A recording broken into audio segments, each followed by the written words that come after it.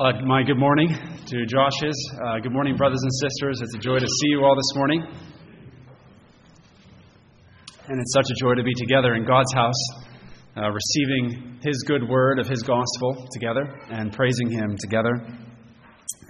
Let's turn to God's holy word. Our Old Testament reading is Hosea chapter 6, 1 through 11.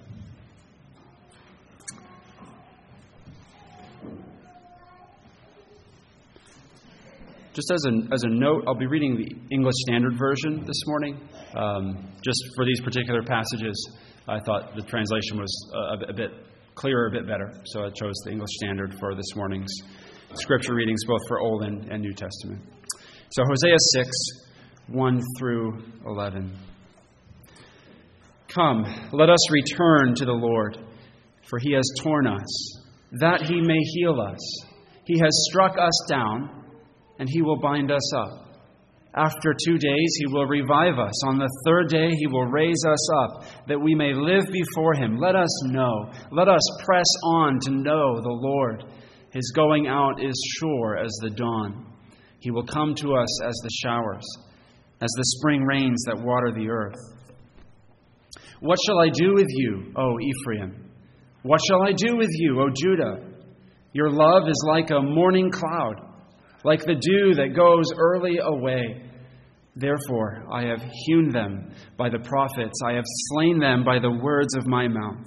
And my judgment goes forth as the light. For I desire steadfast love and not sacrifice, the knowledge of God rather than burnt offerings. But like Adam, they transgressed the covenant. There they dealt faithlessly with me. Gilead is a city of evildoers, tracked with blood. As robbers lie in wait for a man, so the priests band together. They murder on the way to Shechem. They commit villainy. In the house of Israel I have seen a horrible thing. Ephraim's whoredom is there. Israel is defiled. For you also, O Judah, a harvest is appointed, when I restore the fortunes of my people. And our New Testament text is Matthew 23, verses 13 through 39. Matthew 23, 13 through 39. This is the word of the Lord. But woe to you, scribes and Pharisees, hypocrites, for you shut the kingdom of heaven in people's faces. For you neither enter yourselves, nor allow those who would enter to go in. Woe to you, scribes and Pharisees, hypocrites, for you travel across sea and land to make a single proselyte, and when he becomes a proselyte, you make him twice as much a child of hell as yourselves. Woe to you, blind guides, who say, if anyone swears by the temple, it is nothing, but if anyone swears by the gold of the temple, he is bound by his oath. You blind fools, for which is greater, the gold or the temple that has made the gold sacred? And you say, if anyone swears by the altar, it is nothing, but if anyone swears by the gift that is on the altar, he is bound by his oath. You blind men, for which is greater, the gift or the altar that makes the gift sacred? So whoever swears by the altar swears by it and everything on it, and whoever swears by the temple swears by it and by him who dwells in it, and whoever swears by heaven swears by the throne of God and by him who sits upon it. Woe to you, scribes and Pharisees, hypocrites! For you tithe mint and dill and cumin, and have neglected the weightier matters of the law, justice and mercy and faithfulness. These you ought to have done without neglecting the others. You blind guides, straining out a gnat and swallowing a camel. Woe to you, scribes and Pharisees, hypocrites! For you clean the outside of the cup and the plate, but inside they are full of greed and self-indulgence. You blind Pharisee, first clean the inside of the cup and the plate, that the outside also may be clean. Woe to you, scribes and Pharisees, hypocrites, for you are like whitewashed tombs, which outwardly appear beautiful, but within are full of dead people's bones and all uncleanness. So you also outwardly appear righteous to others, but within you are full of hypocrisy and lawlessness. Woe to you, scribes and Pharisees, hypocrites! For you build the tombs of the prophets and decorate the monuments of the righteous, saying, if we had lived in the days of our fathers, we would not have taken part with them in the shedding the blood of the prophets. Fill up, then, the measure of your fathers. You serpents, you brood of vipers, how are you to escape being sentenced to hell? Therefore, I send you prophets and wise men and scribes, some of whom you will kill and crucify, and some you will flog in your synagogues and persecute from town to town, so that on you may come all the righteous blood shed on earth, from the blood of righteous Abel to the blood of Zechariah the son of Berechiah, whom you murdered between the sanctuary and the altar. Truly, I say to you, all these things will come upon this generation. O Jerusalem, Jerusalem, the city that kills the prophets and stones those who are sent to it, how often would I have gathered your children together, as a hen gathers her brood under her wings, and you were not willing. See, your house is left to you desolate. For I tell you, you will not see me again, until you say, blessed is he who comes in the name of the Lord. Thus ends the reading of God's holy word. Let's pray together. Oh, our great God, we humble ourselves before you. We bow down before you and submit to your word. We pray that you yourself would speak to us with your sovereign word and your life-giving word, that you would convict us and encourage us in the gospel of our Lord Jesus Christ.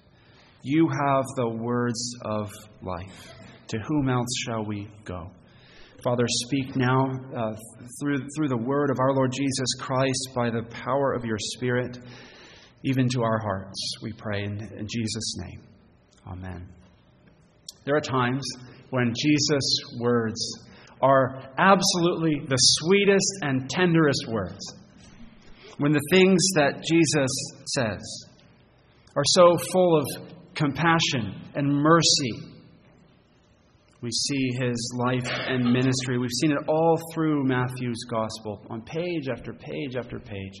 Just the depth of his affection for his people and his compassion for his people. His compassion on sinners. He says to the paralytic who's brought to him before the paralytic even asks for anything, he says to him, "Son, your sins are forgiven." He says to the woman who was unclean because of the discharge of blood for 12 years. No one else would go near her, would touch her. But he allowed her to touch his garment, and he healed her and made her well. We see the demon-possessed men that no one else will go near, raving in the tombs, raging, mad, wild, untamable. Jesus goes to them. And he has compassion on them. And he heals them, casts out the demons, restores them to their right minds. And so we see this all through the Gospels. And we see his gentleness and his meekness. Those words, Matthew 11:28, we love them so much, where he says, "Come to me, all who labor and are heavy laden, and I will give you rest. Take my yoke upon you, learn from me, for I'm gentle and lowly in heart, and you'll find rest for your souls." Oh, Jesus, speak more like that. That's what we love to hear, isn't it? But there are other times when his words are brutal. I mean, you heard him there in Matthew 23, the woes, one after the other, sounding out in judgment on the unbelief and the sin and their rebellion of people who won't surrender to him, won't confess their sin, and is stubborn in their pride. I heard one pastor recently say that after you hear the Sermon on the Mount, Jesus' first sermon, Matthew 5 and following, after you hear that sermon, you've got to pick yourself up off the ground. Because it hammers you with holiness and the need for holiness. and it bruises your heart. It knocks you down if you've heard it properly because of the demand that Jesus makes there for the holiness that God requires. And this sermon as well, that Jesus' words here in Matthew 23, 13 to 39 are also like that, perhaps more so. They are explosive words, destructive words. These are like charges of dynamite that he sets off one after the other underneath the pride and the hypocrisy of the Pharisees. Jesus is he's moving now from warnings to judgment. This is no longer so much Jesus saying, if you don't repent, Pharisees, you'll be condemned. This is more moving into the territory of he's reading out the verdict now. He's been ministering for 3 years now among them, and their hearts are just getting harder and harder and harder. And now the verdict is being read out. Here's the judgment of God. Woe to you, 7 times over. But at the same time, his words are also a warning, aren't they? He's not only speaking to the scribes and Pharisees. As he's speaking here in the temple, Tuesday of Passion Week, he's speaking to the crowds. He's speaking to all the people who have gathered around to hear him, and he's also speaking to his disciples. And so the words that he's saying, these woes on the scribes and Pharisees, are meant to wake up the hearts of his disciples too, and those who are not necessarily in the same category yet as the scribes and Pharisees with their rebellion against Christ, but not necessarily either fully repentant. And so he is speaking a word of warning here, and calling people, all people, to be careful to hear what he's saying and to repent. Brothers and sisters, our Confession of Faith, chapter 14, paragraph 1 tells us that saving faith trembles at the threatenings of God's word. The word of God, Isaiah 66:2 says, the one to whom God looks is the one who trembles at his word. And this is a word that we should tremble at this morning. Tremble at the warning that Christ gives us. But at the same time, this is also a precious word because Christ is calling us to himself once again. We see it especially come through at the end of the passage. So we need to tremble as we hear his word. We also need to trust. Trust that he has abundant mercy for sinners, and that all who come to him, he will never cast out. We're going to work through these 7 charges now together. Jesus, he gives these 7 charges. The first 6 go together in pairs, and then the 7th brings the conclusion. If you're not following along in the English Standard Version, if you've got, say, a New King James, you might notice an 8th charge stuck in there. Verse 14 is in there. This is a verse that shows up in some later Greek manuscripts, but it's not in the oldest and most reliable Greek manuscripts. It's a verse that actually comes from Mark 12. It also shows up in Luke 20. And it's it seemed to get slipped in here at one point in Matthew 23, but the oldest manuscripts don't have it. So we're just going to look at the 7 charges here, as the ESV has it. So the first 2 woes, the first pair of woes that Jesus gives. He condemns those who are enemies of his kingdom. We'll start with the first woe. The first thing he says, verse 13, he says, "Woe to you, scribes and Pharisees, hypocrites, for you shut the kingdom of heaven in people's faces, for you neither enter yourselves, nor allow those who would enter to go in." Jesus is charging them with 2 things, 2 sins here. First, he's saying that they themselves are refusing to enter the kingdom of heaven. The kingdom of heaven is God's rule and reign, coming in climactic glory now to Israel, and God himself coming in Christ to rule over his people and inaugurate his kingdom, bring life and peace and blessing and righteousness. And the scribes and Pharisees are refusing it. They are refusing the kingdom. They're refusing Christ, the King. They hate who he is. They hate the compassion that he has for sinners. They hate his meekness and gentleness and humbleness. They hate his holiness, which is so much deeper than their holiness. Even as Jesus speaks, they're plotting to murder him. So Jesus is calling them out for this, that they're enemies of his kingdom. They won't go into the kingdom. Second thing, though, they've not only rejected Jesus, but they're actively trying to keep others from going to Jesus.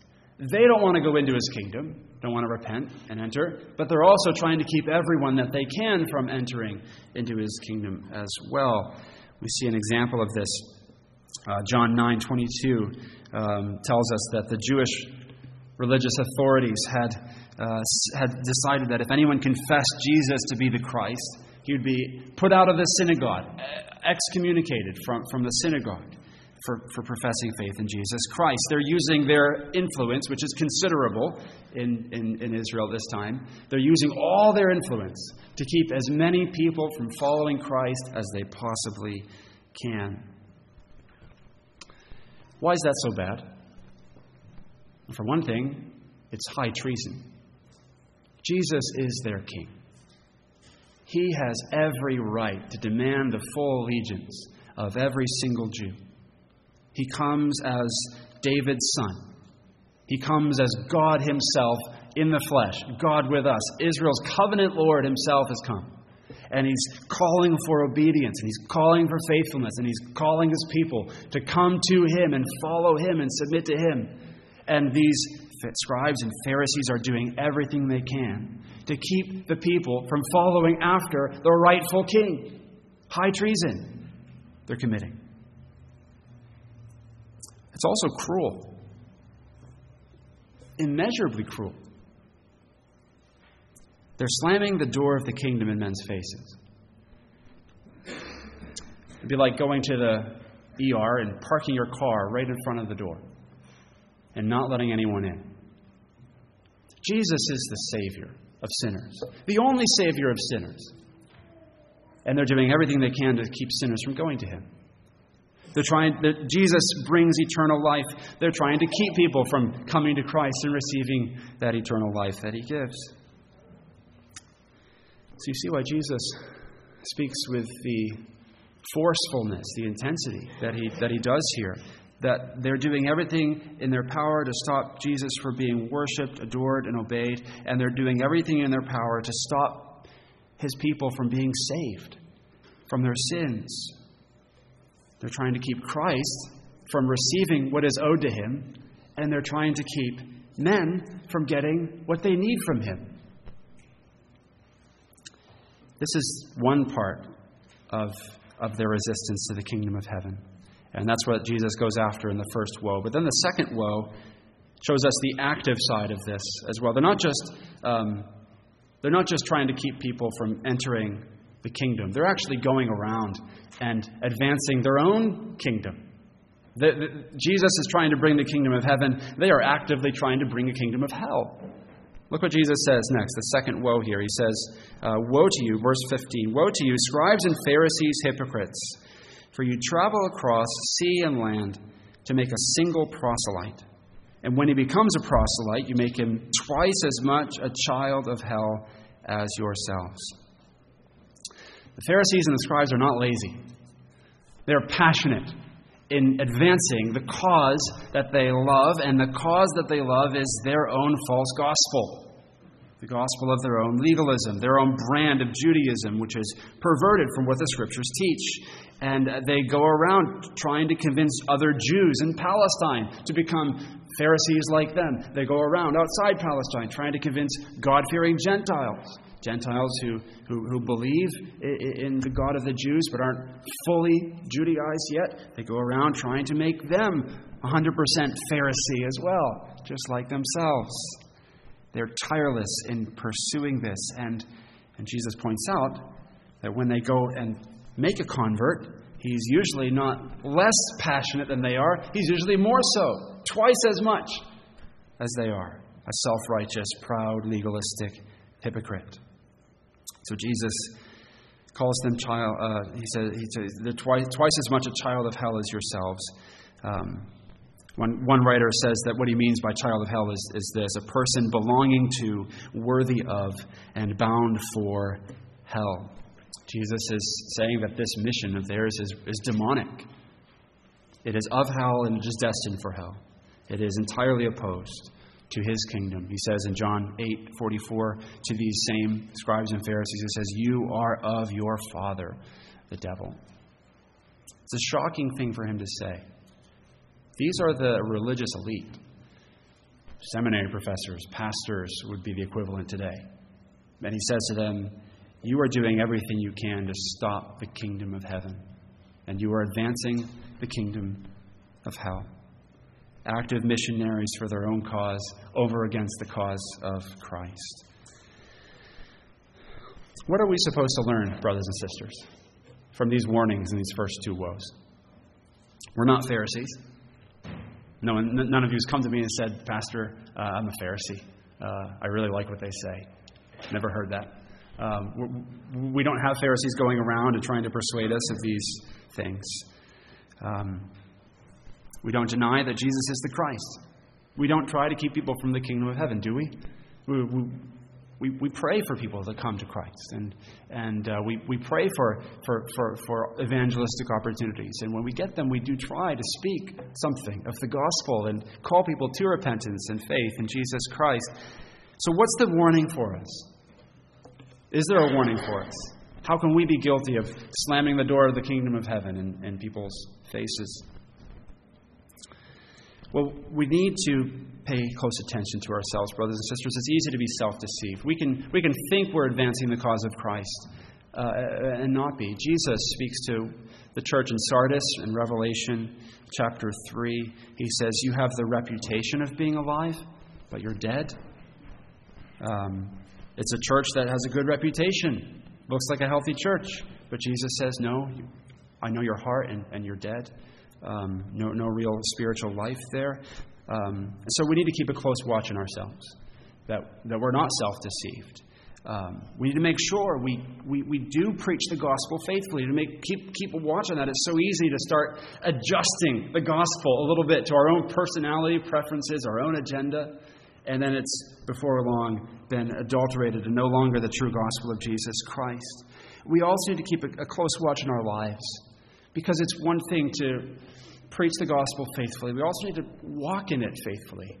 There should not be a jarring dissonance between what I say I believe and how I live. And if there is, my words might not be an obstacle to someone coming to Christ, but my life might be. In all our relationships, this can happen. We might think of especially relationships in the home. As I profess the faith before my children, do I also walk faithfully in that, so that I'm not putting obstacles between them and the Lord Jesus Christ, so that I'm not doing anything but encouraging them on towards Christ? Does your life, your habits, your lifestyle, your choices, as well as your profession of faith, does it call people to Christ or put an obstacle in the way of them coming to Christ? That's what Christ is warning us against. That's the first pair of woes. The second pair here, woes 3 and 4, Jesus condemns the scribes and Pharisees for their blindness to God and His law. He calls them blind guides. You'll notice he uses this term. He calls them blind throughout. But at the beginning of the third woe in verse 16, he calls them blind guides. And then at the end of the fourth woe in verse 24, again, blind guides. And he uses that language throughout. So this is all about blindness. Blindness to God, blindness to His law, blindness to what holiness really is. The last thing a guide should be is blind. Imagine getting into a taxi and the driver says, oh, by the way, I can't see. You're going to get right out. I'm sure you've heard stories about dysfunctional GPS systems. Someone follows it, perhaps too much confidence in that GPS system, and they go down a road they would not have gone down, or they even drive into a lake. You've probably seen these crazy stories. You don't want a blind guide or a broken, dysfunctional GPS system. But that's exactly what the Pharisees and the scribes are doing with the whole nation of Israel. So in the third woe, Jesus says, you're blind to God's law. About oaths, he highlights this here. The scribes and the Pharisees had put this convoluted, complicated structure on top of God's law. They built it out further and further and further until it was this big, bloated, unreasonable thing. especially around oaths and promises. God's law says, don't take the Lord's name in vain. It says, don't bear false witness against your neighbor. Keep your promises. Good commandment there. God's law makes that commandment clear. But the scribes and Pharisees said, well, let's get technical about this. Let's flesh this out a little bit. And they said, if you swear an oath by the temple, you don't have to keep that promise. If you swear by the gold that's in the temple, now that's when you have to keep the promise. Or they did this with the altar too. If you swear an oath by the altar that's in the temple, don't worry about it. You don't have to keep that oath. You don't have to do what you said you would do. But if you took an oath on the sacrifice on top of the altar, well, then you have to keep what you said you would do. Jesus points out that this makes no sense. It's completely nonsensical. Why would you say an oath taken on gold or a sacrificial animal wasn't binding, but then you would say that an oath taken on the temple or the altar was not binding? It's the temple that makes the gold sacred that's in the temple. It's the altar that makes the animal sacred that's being offered on it. Not only that, Jesus says, but the loopholes, the fine print they're adding to God's law, it just misses the point. What's the point of an oath in the first place, of a promise? Well, it's to commit yourself with intention and care and 100% commitment to do what you said you'd do before God. But they're completely missing that this is the point. Jesus is calling them to that they need to be careful of their speech because they are speaking before God. He highlights this as he draws to the end of the third oath. He says that if you swear by the temple, you're swearing by everything in the temple and everything the temple represents, which is God himself with his people. If you swear by heaven, you're swearing on the throne of heaven. You're swearing on the one who sits on the throne of heaven. In other words, he's saying every promise you make is a promise that you make before God and that you commit yourself before God to keep. Every promise that you make. A promise that you commit to on pain of judgment from God himself if you break it. That's the point. Jesus is saying here, it's very similar to what he said in Sermon on the Mount, Matthew 5:37, where he said, let what you say be simply yes or no. Let your yes be yes, let your no be no. When you say yes, realize that you say yes before God. And when you say no, realize that you are saying no before God. What Jesus is calling them to, is to be aware that they are always under the authority of God. Always living before the face of God. And that he holds us to account for every word that we speak. But the Pharisees, no concept of the fear of the Lord. They are blind to God's holy presence with them, turning God's law into a game they play for their own advantage instead of living for the fear of the Lord. Fourth woe, Jesus says something very similar. He condemns them here for their blindness to the essence of God's law. He talks here about tithing, about the tithes, the tenth of something they would give. The Pharisees are fastidious tithers. They go out to their gardens and they find the mint plant, and they find the dill and the cumin and everything else, and they count out, okay, how much of this herb do I have? Now I'm going to carefully take a tenth and give it to the Lord. And they were careful to do this, but Jesus is saying they've missed the big picture. They've missed the forest for the trees. They are obsessing over these little things, these fringe things, which have a place, but they're completely missing the major thing. The substance of God's law. They have no concept of what the meat of God's law is. They're just frittering with the details. Imagine if you went to a restaurant and you ordered your favorite meal, and the waiter comes and the only thing on the plate is the garnish. A couple of sprigs of parsley or whatever. And there's no meal there. You've got the cherry on top. You've got the garnish. But where's the substance? Jesus is saying this is what they've done with God's law. They've left out the substance of it. They've kept the fringe of it, but no substance. Jesus puts it like this, verse 24, a wonderful picture. He says, you strain out the gnat and you swallow the camel. We might say, you strain out the black fly, you swallow the moose. Right? You strain out the small thing. The little, if you have a gnat lands in your drink, you're going to get it out. But you're swallowing the camel. You are ignoring the substance and the meat and the weight of God's law.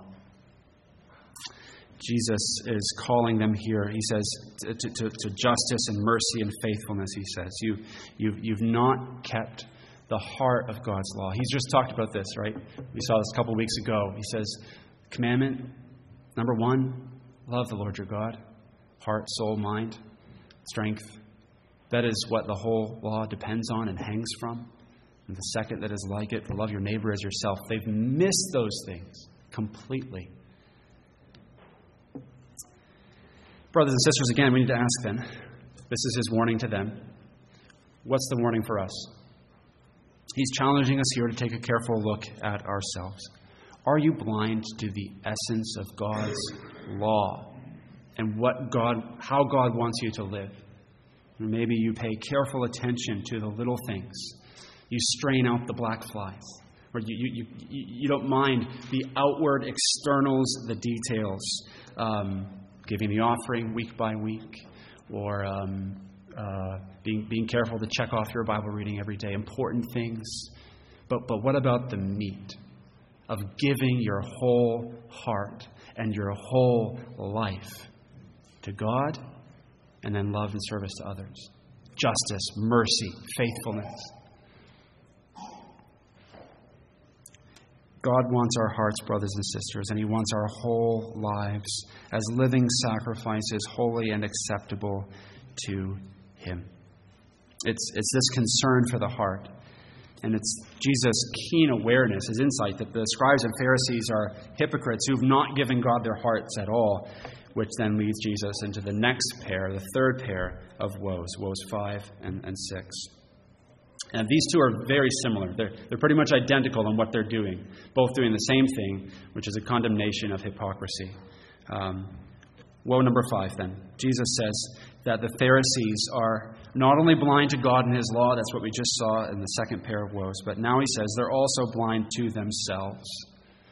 He says that they clean the outside of the dish, but the inside is full of greed and self-indulgence. They are like dishes that have been washed on the outside, but the inside is full of caked on layers of old dried food. It's just disgusting on the inside. You'd never touch it. But on the outside, it looks good. It looks clean, looks pristine. The scribes and Pharisees are like this. On the outside, look like Exhibit A of what a follower of God should be to most people. They looked righteous. They looked good. They looked right with God. Jesus says, look at your heart. Greed and self-indulgence. Desire for money. Desire for possessions. Desire for material things. Desire for honor. Desire for position. Desire for respect. All these greeds inside of them that are just full of idolatry, worshiping themselves. And Jesus says they're self-indulgent. On the outside, the Pharisees look like the epitome of self-control, saying no to desires. But Jesus says inside, it's all about indulging your own heart and what your own heart wants. Their desires on the inside are completely unchecked. They indulge in everything that they think will raise their status. They might say no to, they might fast twice a week, but inside, they're doing it because they want a name for themselves. They're worshiping themselves.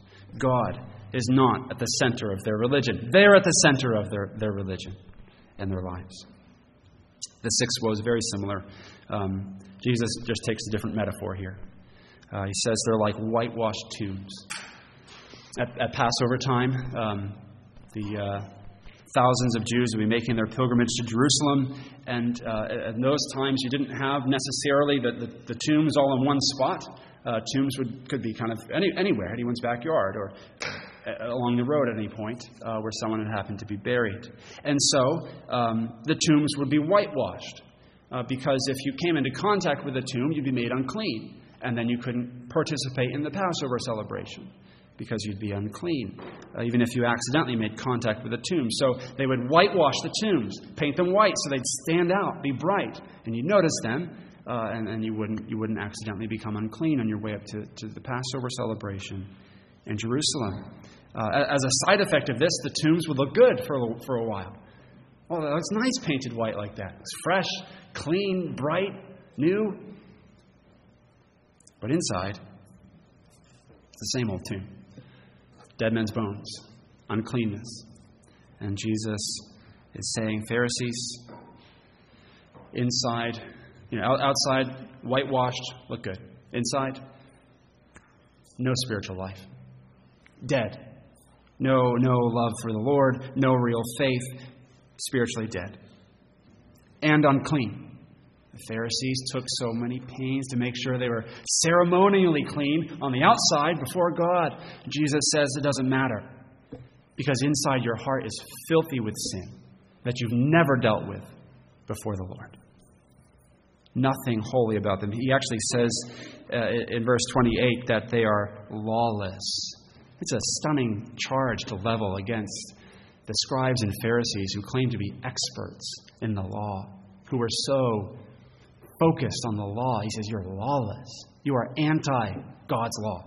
You are dead set against God's law. Your heart is rebellion, in constant rebellion and defiance of God's commandments. Your law-keeping is only cosmetic. And inside, lawless. So, brothers and sisters, we need to ask ourselves, how deep is our righteousness? How deep is our faith? Is our life, our religion, just an exterior, just cosmetic? When inside, no real love, no real faith, no real obedience. Notice Jesus has done this over and over again. He just keeps going after our hearts. I mentioned this last week. John Newton says, if you haven't given God your heart, what have you given him? And that is what Christ is saying. If you haven't given God your heart, what have you given him? This is what he calls for. And if you haven't given him your heart, then it's just a whitewashed tomb full of uncleanness and lawlessness. So those are the first 6 woes. Jesus lays them out. He brings this condemnation against the Pharisees and the scribes. The first pair condemns them for their enmity against his kingdom. The second, for being blind to the essence of God's law. The third, blind to their own hypocrisy. And then we come to the seventh. The seventh woe. This is in verses 29 through 36. This one is the culmination of the rest. We start to come full circle here as Jesus condemns the scribes and Pharisees for how they've rejected God's messengers, and especially Christ himself. He points out here that they have made a point to build monuments. And great heroes of the faith, great heroes of the past, the Pharisees, the scribes, were careful to erect monuments to those who'd gone before them. Perhaps the prophet Isaiah, or to Moses, or David, or someone. And they would decorate those monuments. And they would say things like, if we had been alive back then, we would not have done what our fathers did. We've probably, many of us, said something similar, right? Well, if I'd been there, I wouldn't have done that dumb and sinful thing that they did back then. If I had been alive during the Civil War, I would have been definitely against slavery. If I had been alive during the Reformation, I would have been right there with Martin Luther. Oh, really? That's what Jesus is saying to them. He's saying to them that by saying that, you show how proud you are. And you show that you actually would have been on the wrong side. Because you're putting yourself as better than those who came before you, as morally superior and more free of idolatry, less sinful than those who came before you. Jesus says that when you say that, you condemn yourself. If the Pharisees had said instead something like this, I know the depth of my own sin and my idolatry and hypocrisy, and I know that if I'd been alive then, I probably would have done the same thing. Oh, God, have mercy on me. But if they had said that, what a good sign that would have been. But instead they say, there's no way I would have done that. Proud. full of pride in themselves and their own righteousness, no desire for God to save. And so Jesus says, for all their talk, they're just as guilty as their forefathers in the faith. Their spiritual fathers killed Abel, the first martyr in the Bible. All the way back in the very beginning of the book of Genesis, Cain kills Abel. And Jesus says, you're spiritual descendants of Cain. He goes on to the prophet Zechariah, who was killed in the temple, one of the last martyrs. And Jesus says, you're just like those who killed the prophet Zechariah in the temple itself. Verse 35, he says. And now, as Jesus already knows, what's their plan? It's Tuesday. What's going to happen on Friday? What are they planning to do? Get Jesus. Kill Jesus. Crucify Jesus. Get rid of Jesus. All the prophets who've come before who were persecuted, now Jesus himself, the great and final Word of God, and their whole heart is bent on destroying him. And so now Jesus says, go ahead. Finish what you've started. Fill up the measure of the sin of your fathers and face the judgment of God for it. Bracing words. That's how he ends, with this condemnation on them. They have rejected him. And now he, divine act of judgment, rejects them. And so the 7 woes, perfect number, complete number, 7, judgment proclaimed against unbelieving Israel. But Jesus doesn't end there, does he? What comes next is so interesting, surprising in a way. It's not surprising really if we know Christ. But in a way it's surprising. Imagine if you're in a court and the judge pronounces the sentence on those who are guilty. And then as soon as he's done pronouncing the sentence, he starts to weep for those he's just condemned. And that's what Christ is doing. This is exactly what we would expect of our Lord Jesus, though. He is weeping over them because he came to his own. They're his people. And they've rejected him. They're the ones he came to save, and they're rejecting him. You can hear his anguish in verse 37. He says, "Oh, Jerusalem, Jerusalem, the city that kills the prophets and stones those who are sent to it. How often would I have gathered your children together as a hen gathers her brood under her wing, and you were not willing." Jesus is full of anguish because as God himself come to his people in this final climactic time of God himself coming in the flesh to save his people, his own people, his beloved bride and his child, they're rejecting him and they won't have him.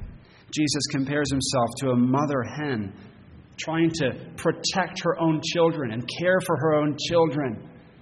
And his anguish over Jerusalem is like a mother's anguish when her children reject her. That's how deeply he feels this. He desires to save them, but they refuse him. This is a challenging text in some ways, brothers and sisters. As we see Christ in his words here, I would have gathered you, I would have saved you, but you were not willing. What do we make of this? We do believe in the sovereign power of God to save all his elect people.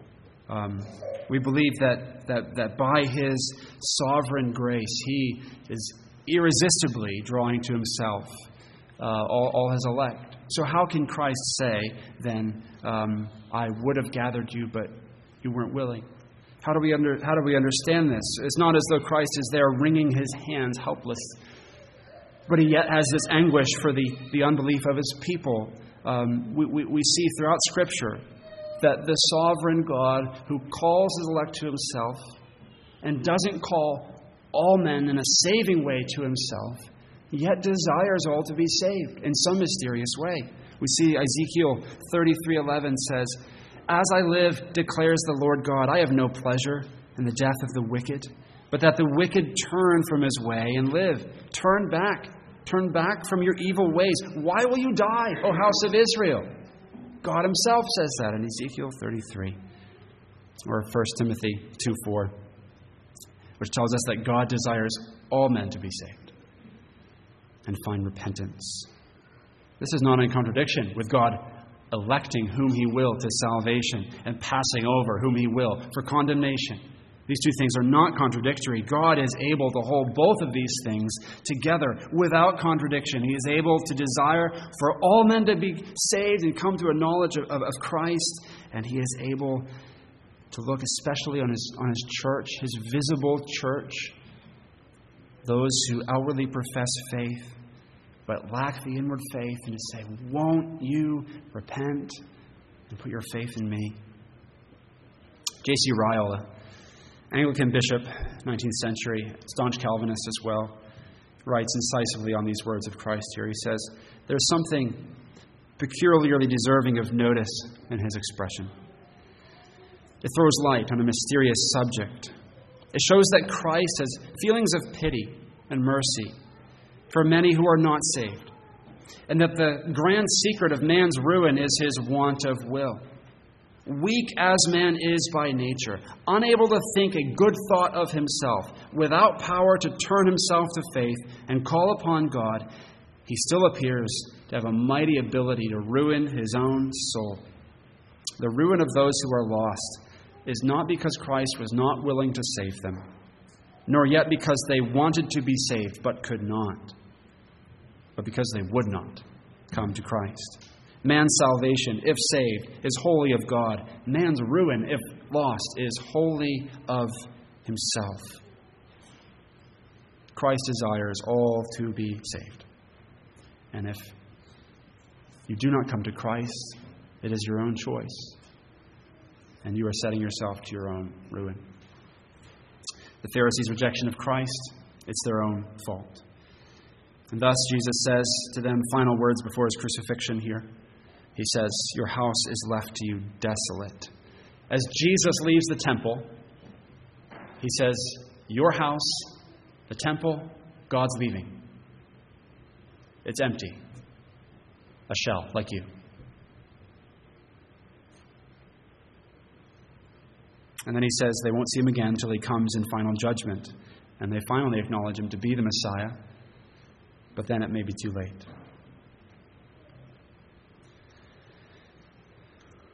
And thus we come to the end of Matthew 23, brothers and sisters. What do we do with a text like this? How do we respond to this text?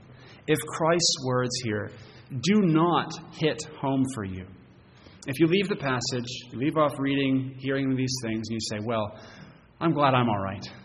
I'm glad I'm not like the Pharisees. I'm glad I'm not a hypocrite like they were. Patting yourself on the back, then brothers and sisters, you should be worried. If you hear a text like this and it just water off your back, be concerned.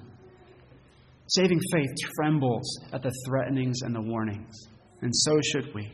So if that is where you are, then pray for conviction. Pray to come under the sense of your need for the grace of God and the righteousness of Christ for you and the forgiveness of your sins.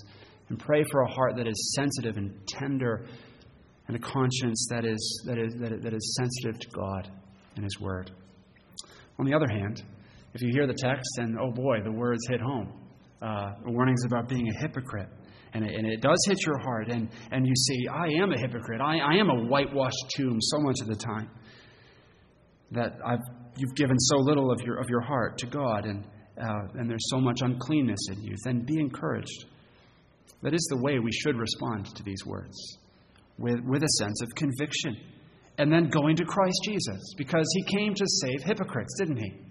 Everyone He's ever saved has been a hypocrite. Look at His final words here. Even as He pronounces these woes on the scribes and Pharisees, He still has a desire to save sinners. Even the sinners who are plotting to murder Him in a few days. In fact, on the cross, that desire is still there. What does He say? On the cross, Father, forgive them.